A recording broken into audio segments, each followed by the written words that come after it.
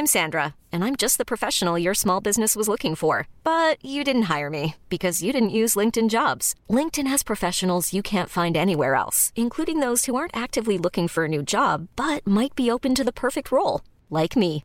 In a given month, over 70% of LinkedIn users don't visit other leading job sites. So if you're not looking on LinkedIn, you'll miss out on great candidates like Sandra. Start hiring professionals like a professional. Post your free job on linkedin.com/achieve today. There's never been a faster or easier way to start your weight loss journey than with PlushCare.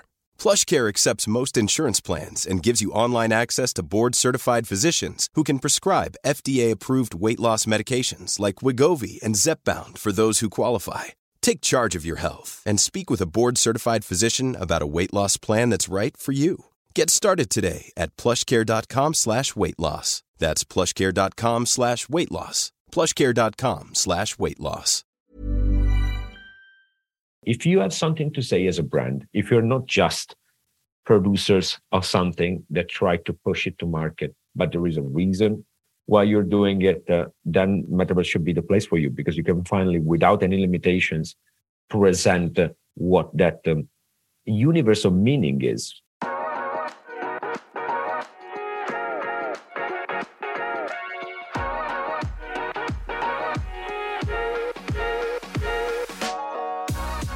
Hey, how are you?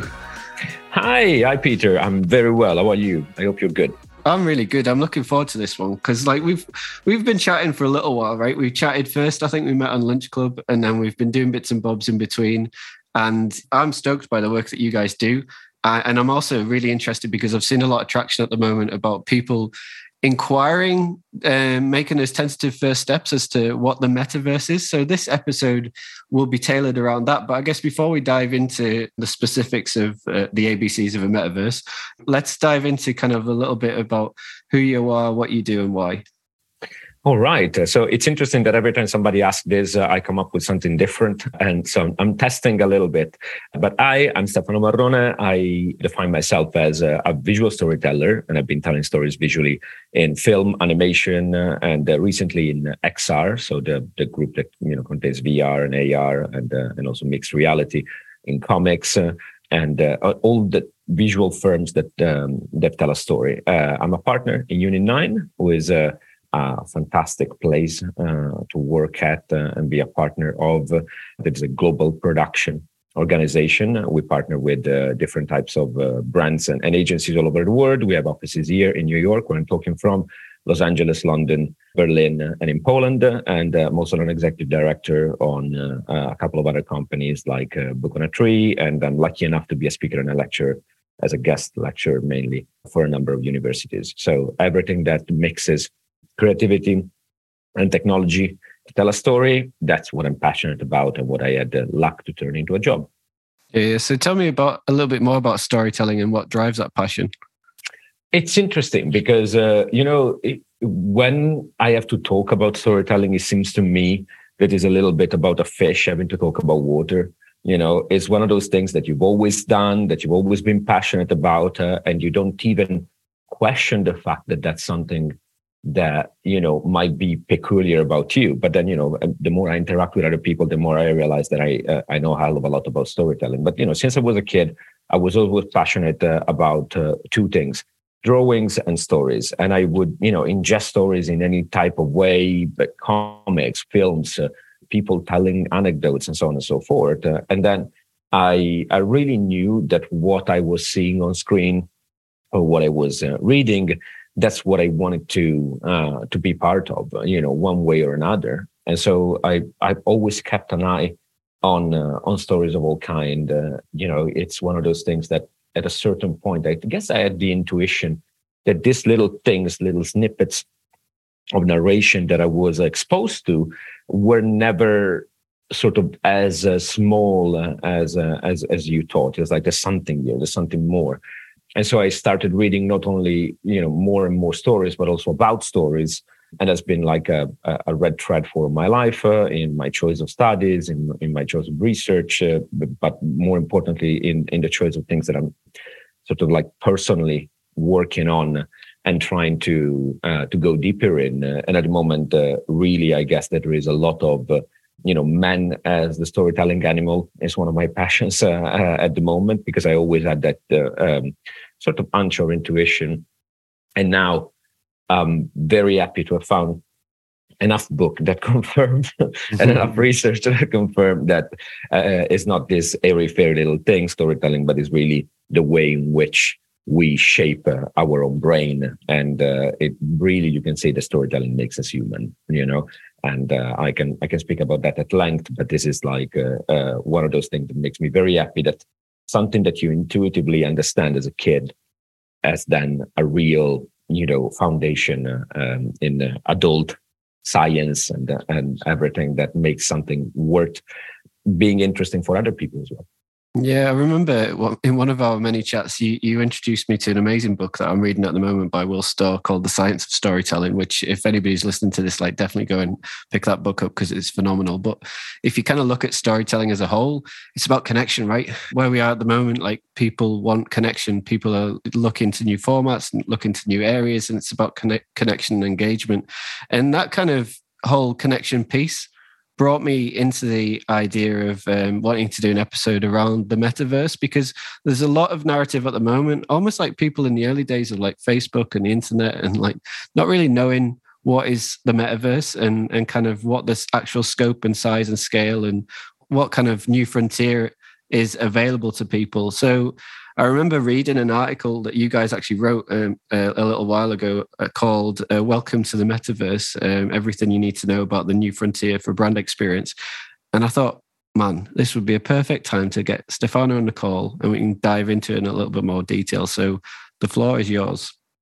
Awesome. Well, there are so many aspects about that, and feel free to interrupt me and ask questions. The thing that I find quite interesting is that, as you say, we are in an early phase. We are at the moment where people are observing something, and there is, I think it was Umberto Eco that used to say that when there is a revolution, a technological, very big revolution, the world divides themselves into two categories. There is the apocalyptic people that say this will end the world and this is terrible and things are gonna, go down and we're all gonna be closed in our room and everything will be, dreadful and nothing will be real.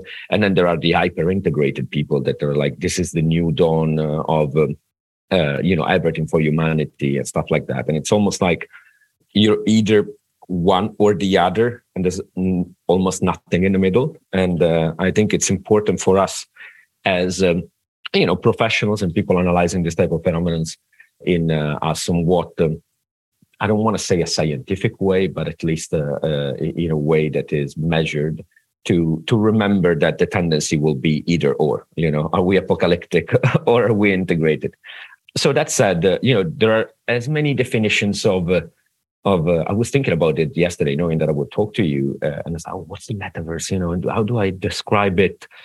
And then I remember that I read this very nice book about marketing called The Anatomy of Humbug, that is basically trying to find what marketing is by giving all the description that have been given to marketing in the last 100 years. And it's I think that we'll have the same thing with the metaverse at the moment. So one thing, according to that article, but I espouse to is what's the metaverse? It's either a platform or a series of platforms that will allow to fully immerse users and everyone really that has access to this platform to what we call an alternative digital world. And importantly, there is a strong aspect of an hybrid of the physical and digital in this experience. So the difference between this, because you can say, okay, I have access to a digital platform. It's called the internet. I just, go there with my connection and go around.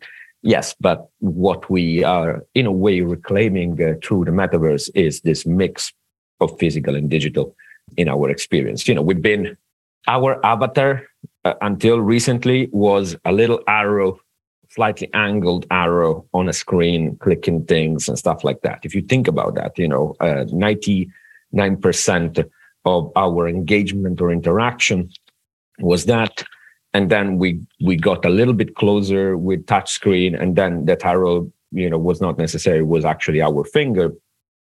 But from that to a full experience where we feel that as many as our senses as possible and as much as our environment as possible is somewhere else in an alternative world, in an alternate reality, there's a long way to go from it. So in a way, I think that what the metaverse is doing is fulfilling a promise that was an intuition of what internet could be, and that's why there is quite a lot of connection with the idea of Web3, and that's just to make it a little bit more complex. I think that from a number of terms and syntax, it will be a mess for a bunch of years, and then we will settle on stuff that we all agree on.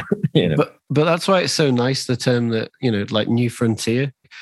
People are learning, they're understanding, they're figuring things out. So, we see things like NFTs, for example, and there's loads of creativity in that space. Like I saw you guys did some NFTs as well recently. So there's a lot of interesting creative innovation that's taking place. But I think it's those first kind of initial steps into this hybrid world, this kind of merger between physical and digital, because it's been driven by, if you look at Gen Zs and you also look at how people consume content today, with the likes of Fortnite or whatever, there's that merger between the two realities, really. And this is an exciting moment for brand, because if you kind of look at things like, I don't know, like digital fashion, for example, then I remember reading an article a while ago in my days back at EA, when we talked about skins and avatars and, like the additional in-game purchases for, like, put it simply, like people's clothing that you wear as like the character that you play. I remember reading a Nielsen article a little while ago that actually said that the loot boxes and avatar skins are set to reach a staggering 50 billion by the end of 2022. Whether it actually hits that number is a different thing, but it's intriguing in respect to how it's been embraced by brand. I've seen like Gucci jump on board into bits and pieces of what they're doing. And yeah, it's an exciting new frontier, right? I think that the interesting thing there, you touch among many aspects, but one thing that is rarely, I think, highlighted is this. And I find it interesting when you talk about fashion, because let me put it like this. I think that, humans long for self-expression of some sort. And they do that in order to, affirm themselves as individuals. But there is also an element of, if you want, belonging to groups. So there is a tribal aspect into it. And one thing that I find quite interesting is that every time that there is a new type of revolutionary type of like shaking the ground innovation, you have all these like little tribal behaviors happening here and there. So if you go back, this like shows my age, but if you go back to the time of, let's say, early-ish internet, and then you had IRC that like were those chats and stuff like that, and then MSN a little bit later. That's like, okay, that was the way in which you did your little tribes. And I find it very interesting that now what we have is the equivalent of that is happening with the various Discord groups of people that are connected to each type of project. Is a way for you to say, hey, I belong to this. This is my tribe. I express where I stand in order, like, being part of this group. But to go back to the fashion, a big aspect of self-expression is fashion, right? You choose what to wear. I find it very funny when people say, oh, yeah, I don't care about clothing and whatnot. Even not choosing what to wear is a choice, and you're making a statement by, not caring. It means that you think that this aspect of expression is not important. There is a very fun, I think it was Habermas, that it's a semiotics scholar, that said, you cannot not communicate. No matter what you do, you're passing on a message. And one thing with this expression of yourself in a virtual world, I think will make the connection. But I think that we all agree that this world cannot keep consuming as much as it is, from a point of view of sheer amount of stuff. And we've all seen what fast fashion has done.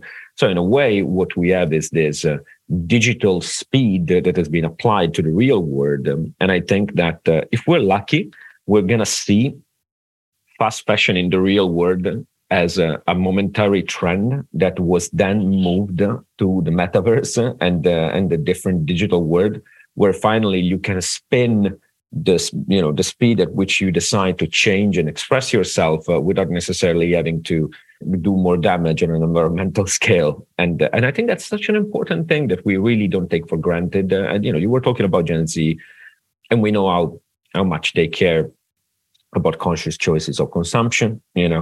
We don't know enough about Gen Alpha at the moment, but I'm pretty sure that will be frontline, from their point of view. And for me, this is a thing that you were mentioning, Gucci. It would be the way in which people make a choice and say, I can buy this one thing for that is low quality for half of a season and pollute the earth a little bit more, or I'm hanging out with my friends on these virtual worlds, can decide to express myself every week in a different way. And hopefully people would choose the latter because it's more convenient and, importantly, more sustainable. Yeah, exactly. And I'm really intrigued when you kind of talk about expression because, you mentioned expression and tribes, and I think we should dig into that a little bit more because I remember when I was growing up and I was massively into Nirvana and stuff, and I'd wear kind of stuff aligned to Nirvana. So I'd have that black T-shirt that everybody has, and you'd be out, and then you kind of progress through your teenage years, and you may fall into another interest group or tribe. And you mentioned comics at the beginning, these kind of groups of people coming together towards a version of gathering, of community is really intriguing because at the very crux of the metaverse, you are building tribes of communities. And that is really empowering because, in respect to things that people stand for and believe in, I've said it numerous times, so I'll say it again. People aren't buying into what you do, they buy why you do it. And that whole why is really, really interesting. And it's shifting everything. The whole landscape that we see in front of us now is a very different landscape that we saw from a number of years ago. And whilst we're not maybe ready for the Ready Player One level quite yet in respect to mass adoption, there's I've got an Apple Watch on here, for example. This is a first initial transition into the utilization of technology into our lives. So ultimately with change, you either are preparing for the change that's coming by educating yourself and building knowledge and expression and learning and supporting others to do the same, or as time goes by, when Facebook came in and my gran, for example, was what the hell's this crap? And then all of a sudden, a couple of years later, she's using it to communicate with she's using it, right? Because it's this is or the only place where the pictures of my grandchildren are, and I think that's such an interesting thing that it's all bullshit until enough people use it. Yeah. Let me put I'll give you two funny examples that came to mind as you were speaking. One is that during the Victorian era, there were a lot of people saying that the feeble frame of women was not made to travel at the monstrous speed of 50 miles per hour on a train, because their uterus will be detached from their body and fly out in the air, and they wouldn't be able to have children anymore. I'm shitting you not. So I find it quite fascinating that a lot of people that are incredibly critical will maybe 10 years from now, every day, get into their meta avatar and go to do their job in their virtual world. I was reading today a little bit of an article where a lot of people were complaining about the look and feel of some of these platforms, and it's quite fascinating to me how there is a moment where you need to accept that something is using gaming or app language, an open beta. At the moment, everything in the metaverse is an open beta. We're there, we're checking what's happening. We know it's not perfect. I have to say that the lack of imagination of so-called practical people never ceases to amaze me in a very sad way. I'm I cannot see how this can possibly, and then it happens and suddenly it's fine. But I'm incredibly saddened for these people that are what has happened to you that your imagination was strangled and taken away, and that you cannot make any effort or leap or trying to understand how this could look now. But I think that, to your point before, when you think about people and when they're ready to jump into this world, you're either going to accept that this is a moment of transition and you're going to have fun enjoying the chaos and being experimental and knowing that things are not going to be perfect, or wait it out until it's good enough, and then you will come late to the party. And you should not complain about the fact that it's costing a lot of money or that people have done other things that you wanted to do. And I'm observing with a keen eye the type of people that are criticizing this word and seeing where they're going to switch. Yeah. And when they're going to say, oh, yeah, but, I was just joking type of thing. It's interesting. It's also the speed, like the thing is, in reality, the speed of technological change is at such a higher and quicker pace than kind of societal change, that in reality, this kind of merger between physical and virtual, it was bound to happen. Because if you look at, I'm going to draw in one of my favorite movies of all time, but like if you look at The Matrix, for example, like that, when did that come out? Like 1998, and that was kind of one of the first things that showed like some of these kind of alternate realities, these parallels. And when you look at, society and culture as a whole is often driven by the creative industries. So in respect to music or movies, and I mentioned it earlier in respect to my love of Nirvana, and I ultimately aligned myself to that tribe early days. And it's more so like, I think we're probably just at that education piece. And this is probably why I wanted to have this conversation. There's a lot of people out there through some of the social media channels that I have. I can see they're making the early steps into the new frontier to try and understand what it's about and why. And I just want to add a little bit of value and a bit more kind of detail to that debate, really. Totally. And, it's interesting, as I was saying before, and as you just mentioned now, this aspect of like, yeah, there is an element of confusion and stuff like that. And that will be for a while. But there is a thing that I like to say to people. Are you familiar with the concept of enabling technology, right? That there is a technology that is not just there with a super specific design intent, if you want, is there to make other things happen, right? And other people access. The simple example that we have every day is electricity, right? I mean, electricity enables a truckload of things to happen in our life. I think that when there is something new, there is an incredible amount of people that want to go deep and understand how exactly something works. But the reality of something is humans engage about for two reasons with stuff. I always say, if it's useful for them and if it is entertaining, if you can do both, great. But it's like, do you know exactly how the banking system that allows you to pay with a touch credit card or with your Apple Pay or stuff like that works? I bet that if I start asking, things in detail, 99% of the people that do use this daily, including me, have no idea of the nitty-gritty technicality of it, right? And the same thing is for electricity. I know that there is a thing called alternate current that allows electricity to travel, for longer distances. Zero. That's all I know. My point is, we should ask ourselves about the benefits. What is this good for, especially as a brand? And will it, is this where people are gonna eventually, hang out and do most of their engagement? And I think that from a benefit point of view, as a brand, because you were mentioning brand, there is one thing to really focus on, and one is that this is, at the moment, attribution is one of the biggest problems for marketers, right? There is a famous saying, I know that half of my marketing budget is wasted, I just don't know which half.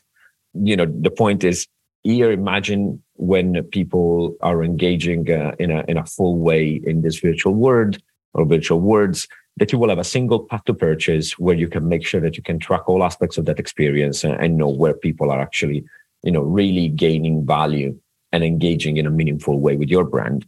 So that's one thing that if you think about how fragmented the digital world is nowadays, I love the fact that we're going back to a human experience that is holistic. I think the one thing that we are doing is to apply Victorian way of thinking, mechanistic way of thinking, as if things are, machines, to experiences that are holistic and are human. So now we have everything, this paradigm of the super expert, super separated. Your CRM is separated from your media buying, that is separated from your creative and stuff like that. And then lo and behold, there are a lot of gaps where it's like, oh, we don't know how to connect these things. And, there are a lot of businesses that are trying to fix that. And B, you have very few people with an holistic vision. Come to the metaverse, you need to have an holistic vision. And if you don't, it will show. It will show how, this sucks, as a whole. So brands that have that vision as a whole will be rewarded. And I think that people that are still applying modern slash old school vision to a postmodern world will be severely punished. And I can't wait for that. Let's say that I don't rate people that cannot take a step back and look at an holistic vision, because that is taking responsibility and, apply imagination. But that's where we should be looking in respect to taking accountability, because so much benefits for brands in respect to versatility, like to align themselves with not just the speed and pace of cultural change, but equally provide innovation and creativity and a certain element of brand control in respect to what they want to put out there. That's like utilization of some of these like spaces now to create new and inventive content. If you're looking for brands that you're inspired by, it's those that are willing to kind of take the first steps into new and promised lands. And, you don't need to get it right every time. Like those that kind of sit and try and have the perfect solution for everything generally are the ones that fail. So you want to kind of, you do want to keep it on brand without having like a dilution of like what your values are, what your beliefs are, what your goals are. But it takes work, right? And it takes internal work as well. So that's, I think, that I want to recognize is like, especially if you have a multi-brand situation, very big organization, I can only imagine the internal level of pain in order to break those silos, and but that will be what's necessary. I think co-creation is such a bad name lately. It's like, oh my God, I don't want to, make people meddle with my perfectly crafted experience. But the reality of it, again, if we zoom out and look back at history, we had a very short time of total control over our media, and what we were able to say. All this linear stuff. All you have to do is go back to how people used to tell stories in the past, and you had a guy around a fire, and if the audience was yawning, he will say, okay, I'm going to move on. This bit of the story is not interesting. I'm going to tell you a different one, or I'm going to, tweak things a little bit. And, humans have been that adaptive, quick and capable of evolving for a long time. And then we had a relatively brief parenthesis of 500 years, from when the books started appearing, where like, this is it's set in stone, and we started doing things like that with films. And then lo and behold, people are like, oh, we need something interactive. Interactive is it's not new. Interactive is human, We just had a period of time in which technology was not as advanced to allow for things to respond in real time. But humans do that, they keep doing that with each other all the time. And that's why interesting things happen when groups of people get together. In real life or in virtual life, it doesn't matter. Nothing good comes out of isolation, in a sense, and just isolation. We need to be able to be human and tell those collective stories together. And if brands want to take advantage of that and be relevant to people's life, they have to get into this fluid world and accept that they are owned as an idea in the mind of people. And there is an element of control, as you call it, brand control. But the tightly you grasp, the less of that control you will have. I'm Sandra, and I'm just the professional your small business was looking for. But you didn't hire me because you didn't use LinkedIn Jobs. LinkedIn has professionals you can't find anywhere else, including those who aren't actively looking for a new job, but might be open to the perfect role, like me.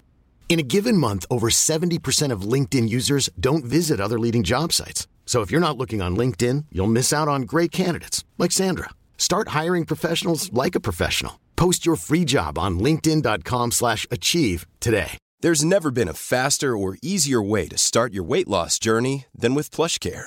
PlushCare accepts most insurance plans and gives you online access to board-certified physicians who can prescribe FDA-approved weight loss medications like Wegovy and Zepbound for those who qualify.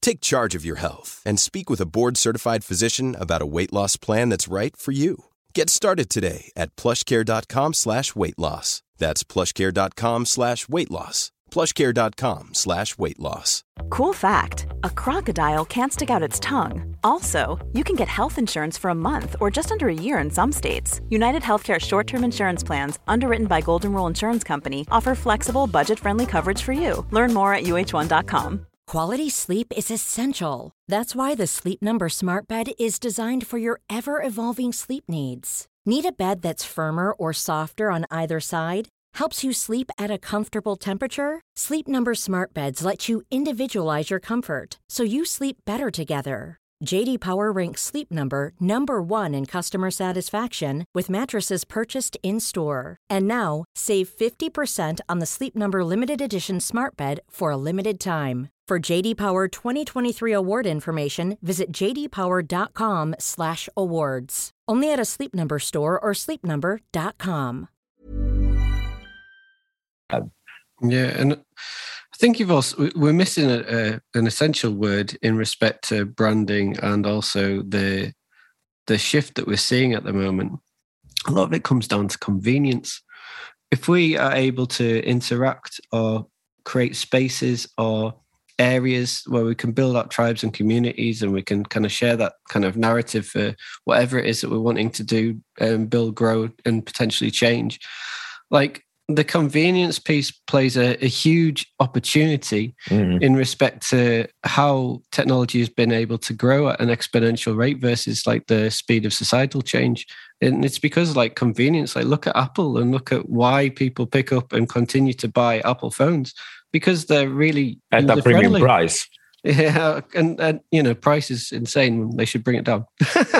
but we all end up having things like Apple phones or whatever because of convenience, because it's really user friendly, and we get, you know, used to a form of a product that we like and enjoy. And I think, you know, the same goes for things like the metaverse in respect to convenience. It's like how we ultimately will be able to potentially meet, interact, play, browse, make, perform transactions. It's all in one place. And I think that, like, yeah, we've talked about the fostering and the growth of a tribe and the why, because, you know, you can strengthen global bonds, like in respect to how you can build out relationships. But equally, convenience is going to be massive. Like you mentioned a little bit previously about wanting to know the finite detail about how like a transaction is performed. Reality is, when we have that technology available to us, we don't want to know about how it's performed. It allows us, rather than kind of pulling out our wallet and looking for a card, we can just literally go bop with our phone and just pay. And you know, the reality, I find it so interesting that you say it, because what people long for and what they really long for is the equivalent of magic. You know, we don't say it, but we want, you know, for people to read our minds and for the power of our thoughts to change reality. You know, the closest thing to it is like to do some gestures and something happens. Now, the second that we live in these words, and when some of our gestures will, equate to, let's say, a purchase or something that makes a difference, well, that is where, you know, we fulfill that human wish of like, we want things to happen as if by magic, you know, and then there will always be experts that make that better behind the scenes and stuff like that. But we're talking about consumers here, and what 99% of the population wants to access, you know, in a way. So you're spot on in terms of convenience. And that's one of the big challenge nowadays, right? You have the headset is heavy, the headset is expensive, you have to put it on. There are two things there to consider. One is metaverse doesn't equal a virtual reality headset, right? You can access it, and you can access some, you know, experiences, or a lot of experiences from your browser. You can do many of them from your phone. Augmented reality and mixed reality are part of it. So I think that the second, then we will get a rather affordable headset or an affordable mixed reality device, like goggles or glasses that have a layer on top of reality, will suddenly all be in the metaverse without even thinking about it. You know, I think that that's one of the biggest barriers at the moment, but it shouldn't worry us, because we know that it's going to get cheaper and it's going to get more accessible and more people will jump on it. But to your point, the interesting thing is that the people that complain about the fact that this thing doesn't look as good as it could really don't think about accessibility. I mean, at the moment, we really have to work for the lowest common denominator in terms of internet connection speed and, hardware and what people have. So of course, it doesn't look like your later PS5 super optimized game. It doesn't because need to. It doesn't need to, first of all, and that's a thing that I'm sorry. Like today, I'm merciless towards people without imagination. Hyperrealism doesn't have the value that people think it has. It really doesn't. If you want to, you can be, very specific about it. But I think that the actual amount of HD, super HD capability of our eyes is the size of a thumbnail, right? And there is an experiment you can do. You put your hand in front of you, like I'm doing now. You look at a thumbnail, and that's how big your super focus can be. And if you pay attention to your peripheral vision, you can easily see that is nowhere near as detailed as you're focusing on your thumbnail. It's the last refuge of people with no imagination that eventually will all work with avatars. I mean, these are the same people that say that emojis were stupid and now send messages that are all emojis to their friends. Yeah, exactly. And it's even if you look at how we engage with clients and stuff now, like if you just jump on. Yeah, I mean, I put a smiley face in emails now. I wouldn't have dared. I'm forever putting emojis on because it's another way of interaction and engagement, but. Like you see it on, that kind of change. It's just interesting because it's not necessarily something we should just look at and maybe go into the finite detail like we have here. We've kind of probably delved a little bit deeper than we needed to be. It's more so about the fact that it is just another form of human evolution. And where we are now, it's from a creative stance, it's inevitable that we were going to make this venture because and it's important for brands to really use this moment of it's almost like a sandbox, right? Where you're just playing and figuring stuff out.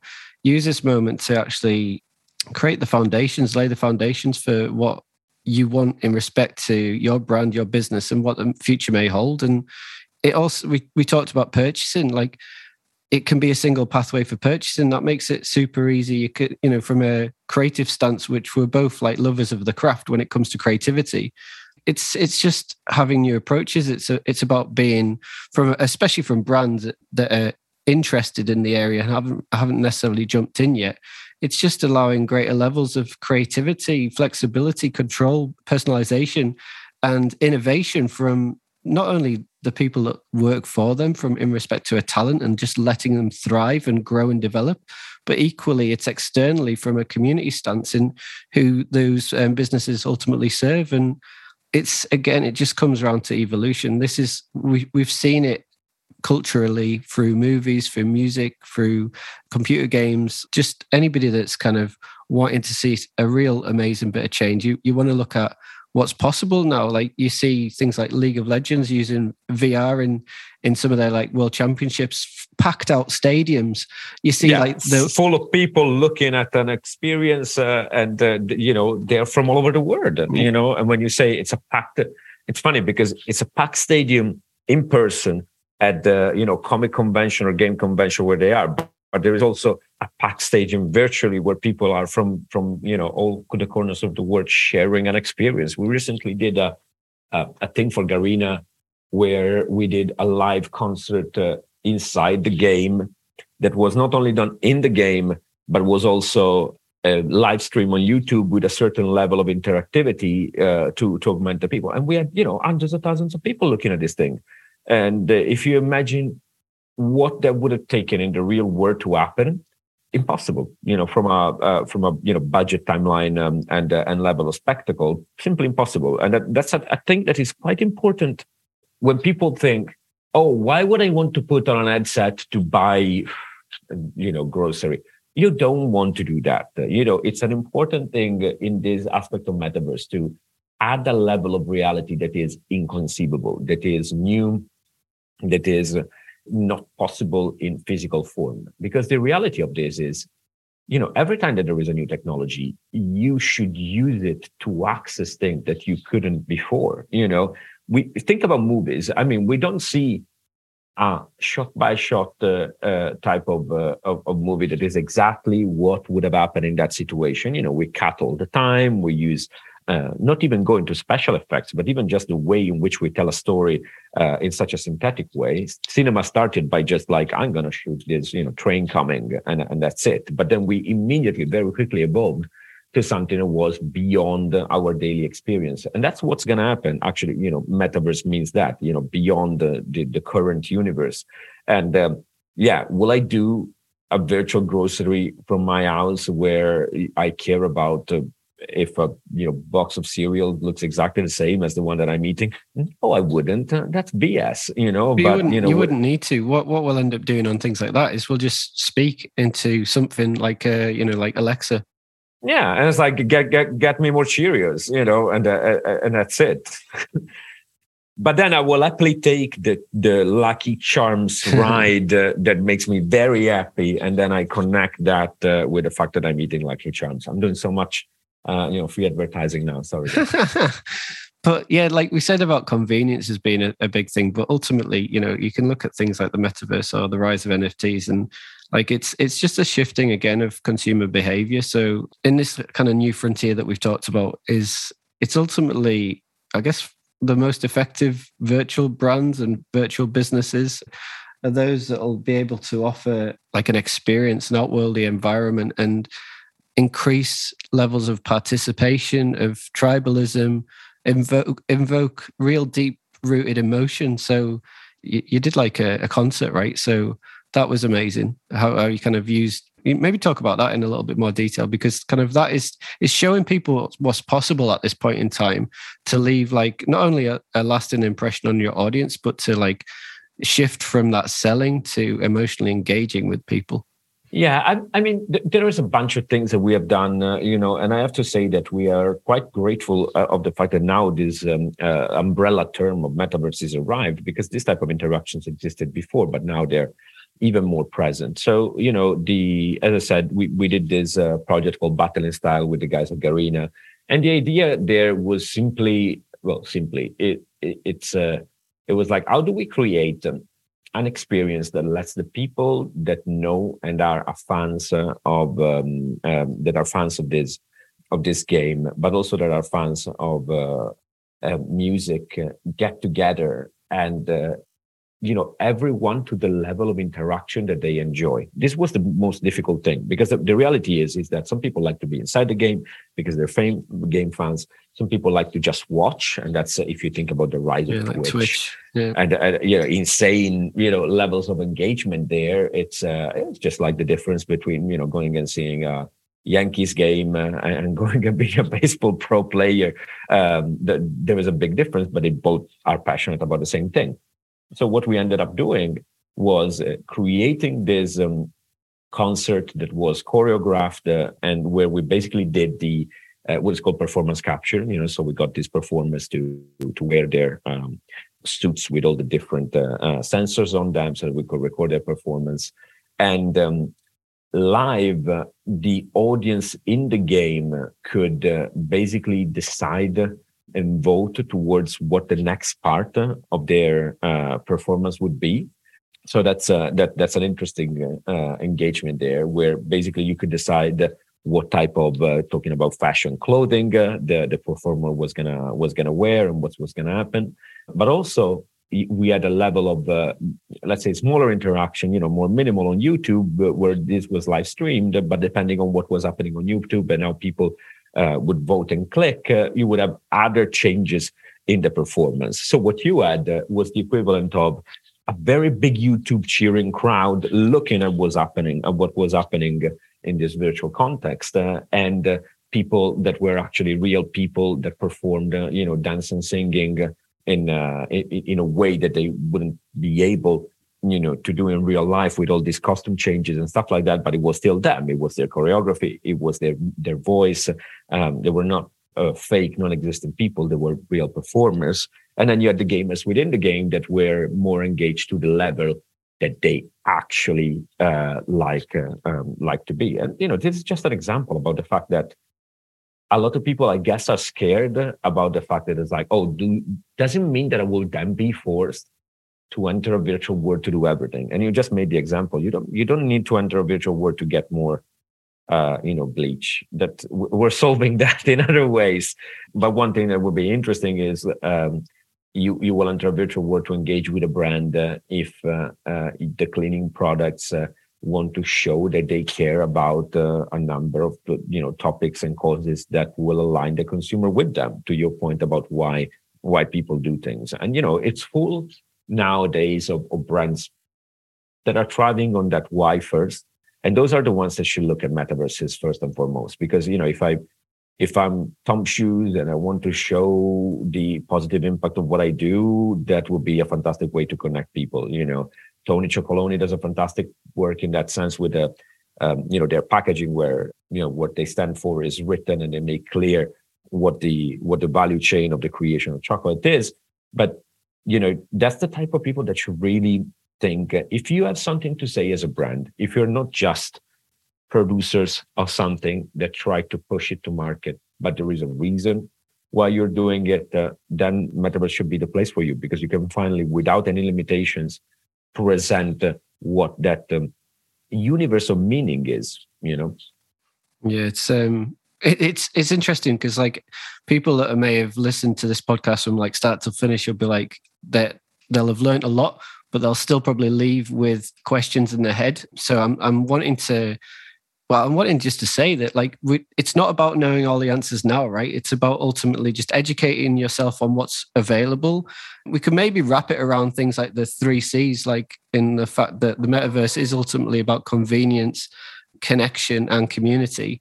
And if you can do that and brands realize that and people realize that, then you can be part of the seas of change that's already on you now, and kind of be a bit more proactive to the change that's taking place around you, and be kind of more galvanized by change rather than fearful of it. But yeah, I'm intrigued as to if you were chatting to somebody that's maybe not come across metaverse or has a little bit of knowledge, or even to our extent, we're pretty geeky, right? So we know a lot about the metaverse and what's taking place because it's one of our passions. But what would you leave as a lasting message, key takeaway with our audience now that they could kind of go and read something about or learn something about, or as a whole, what would you say? I think that there are a lot of the controversies or back and forth or kind of stirring that happens nowadays is related to the fact that you have a bunch of people talking about something that they haven't experienced firsthand. So my suggestion is, go and try it. Try, and don't try one. I would say try at least 5 metaverse experience. They won't take more than 15 minutes each, and see how it feels. Because I remember where people were like, "What the hell is VR? This is not good." There's not a single client of mine that has tried some of our experience with a VR set in our office and stuff like that doesn't say, "Wow, I get it now." The only people that are skeptical are the ones that are not willing, they cannot be bothered, and stuff like that. And then you see this grown-ass man, in a suit, go back to that wonderment sense of childhood and having a lot of fun, and then they become converts. So my point is some of this experience will suck. And believe me, there's plenty that suck. So knowing that this is the first steps, knowing that this is an open beta, try at least 5 things. And if you don't see a speck of potential in any of them, then drop it. But I really cannot see how, after trying a bunch of these things, people cannot see where this could go. Exactly. That's a great way to finish. So thank you so much for your time. It's been absolutely awesome. It was an utter pleasure. Thank you so much for having me, Peter. Thank you for listening to the Purpose Made podcast. Don't forget to subscribe to Purpose Made wherever you normally get your podcasts to hear the latest news and views. You can also find and follow us on Instagram, LinkedIn, and Twitter, or contact Peter directly to connect, inquire about Purpose Made, or request to be featured on the podcast. We look forward to welcoming you back soon for another episode.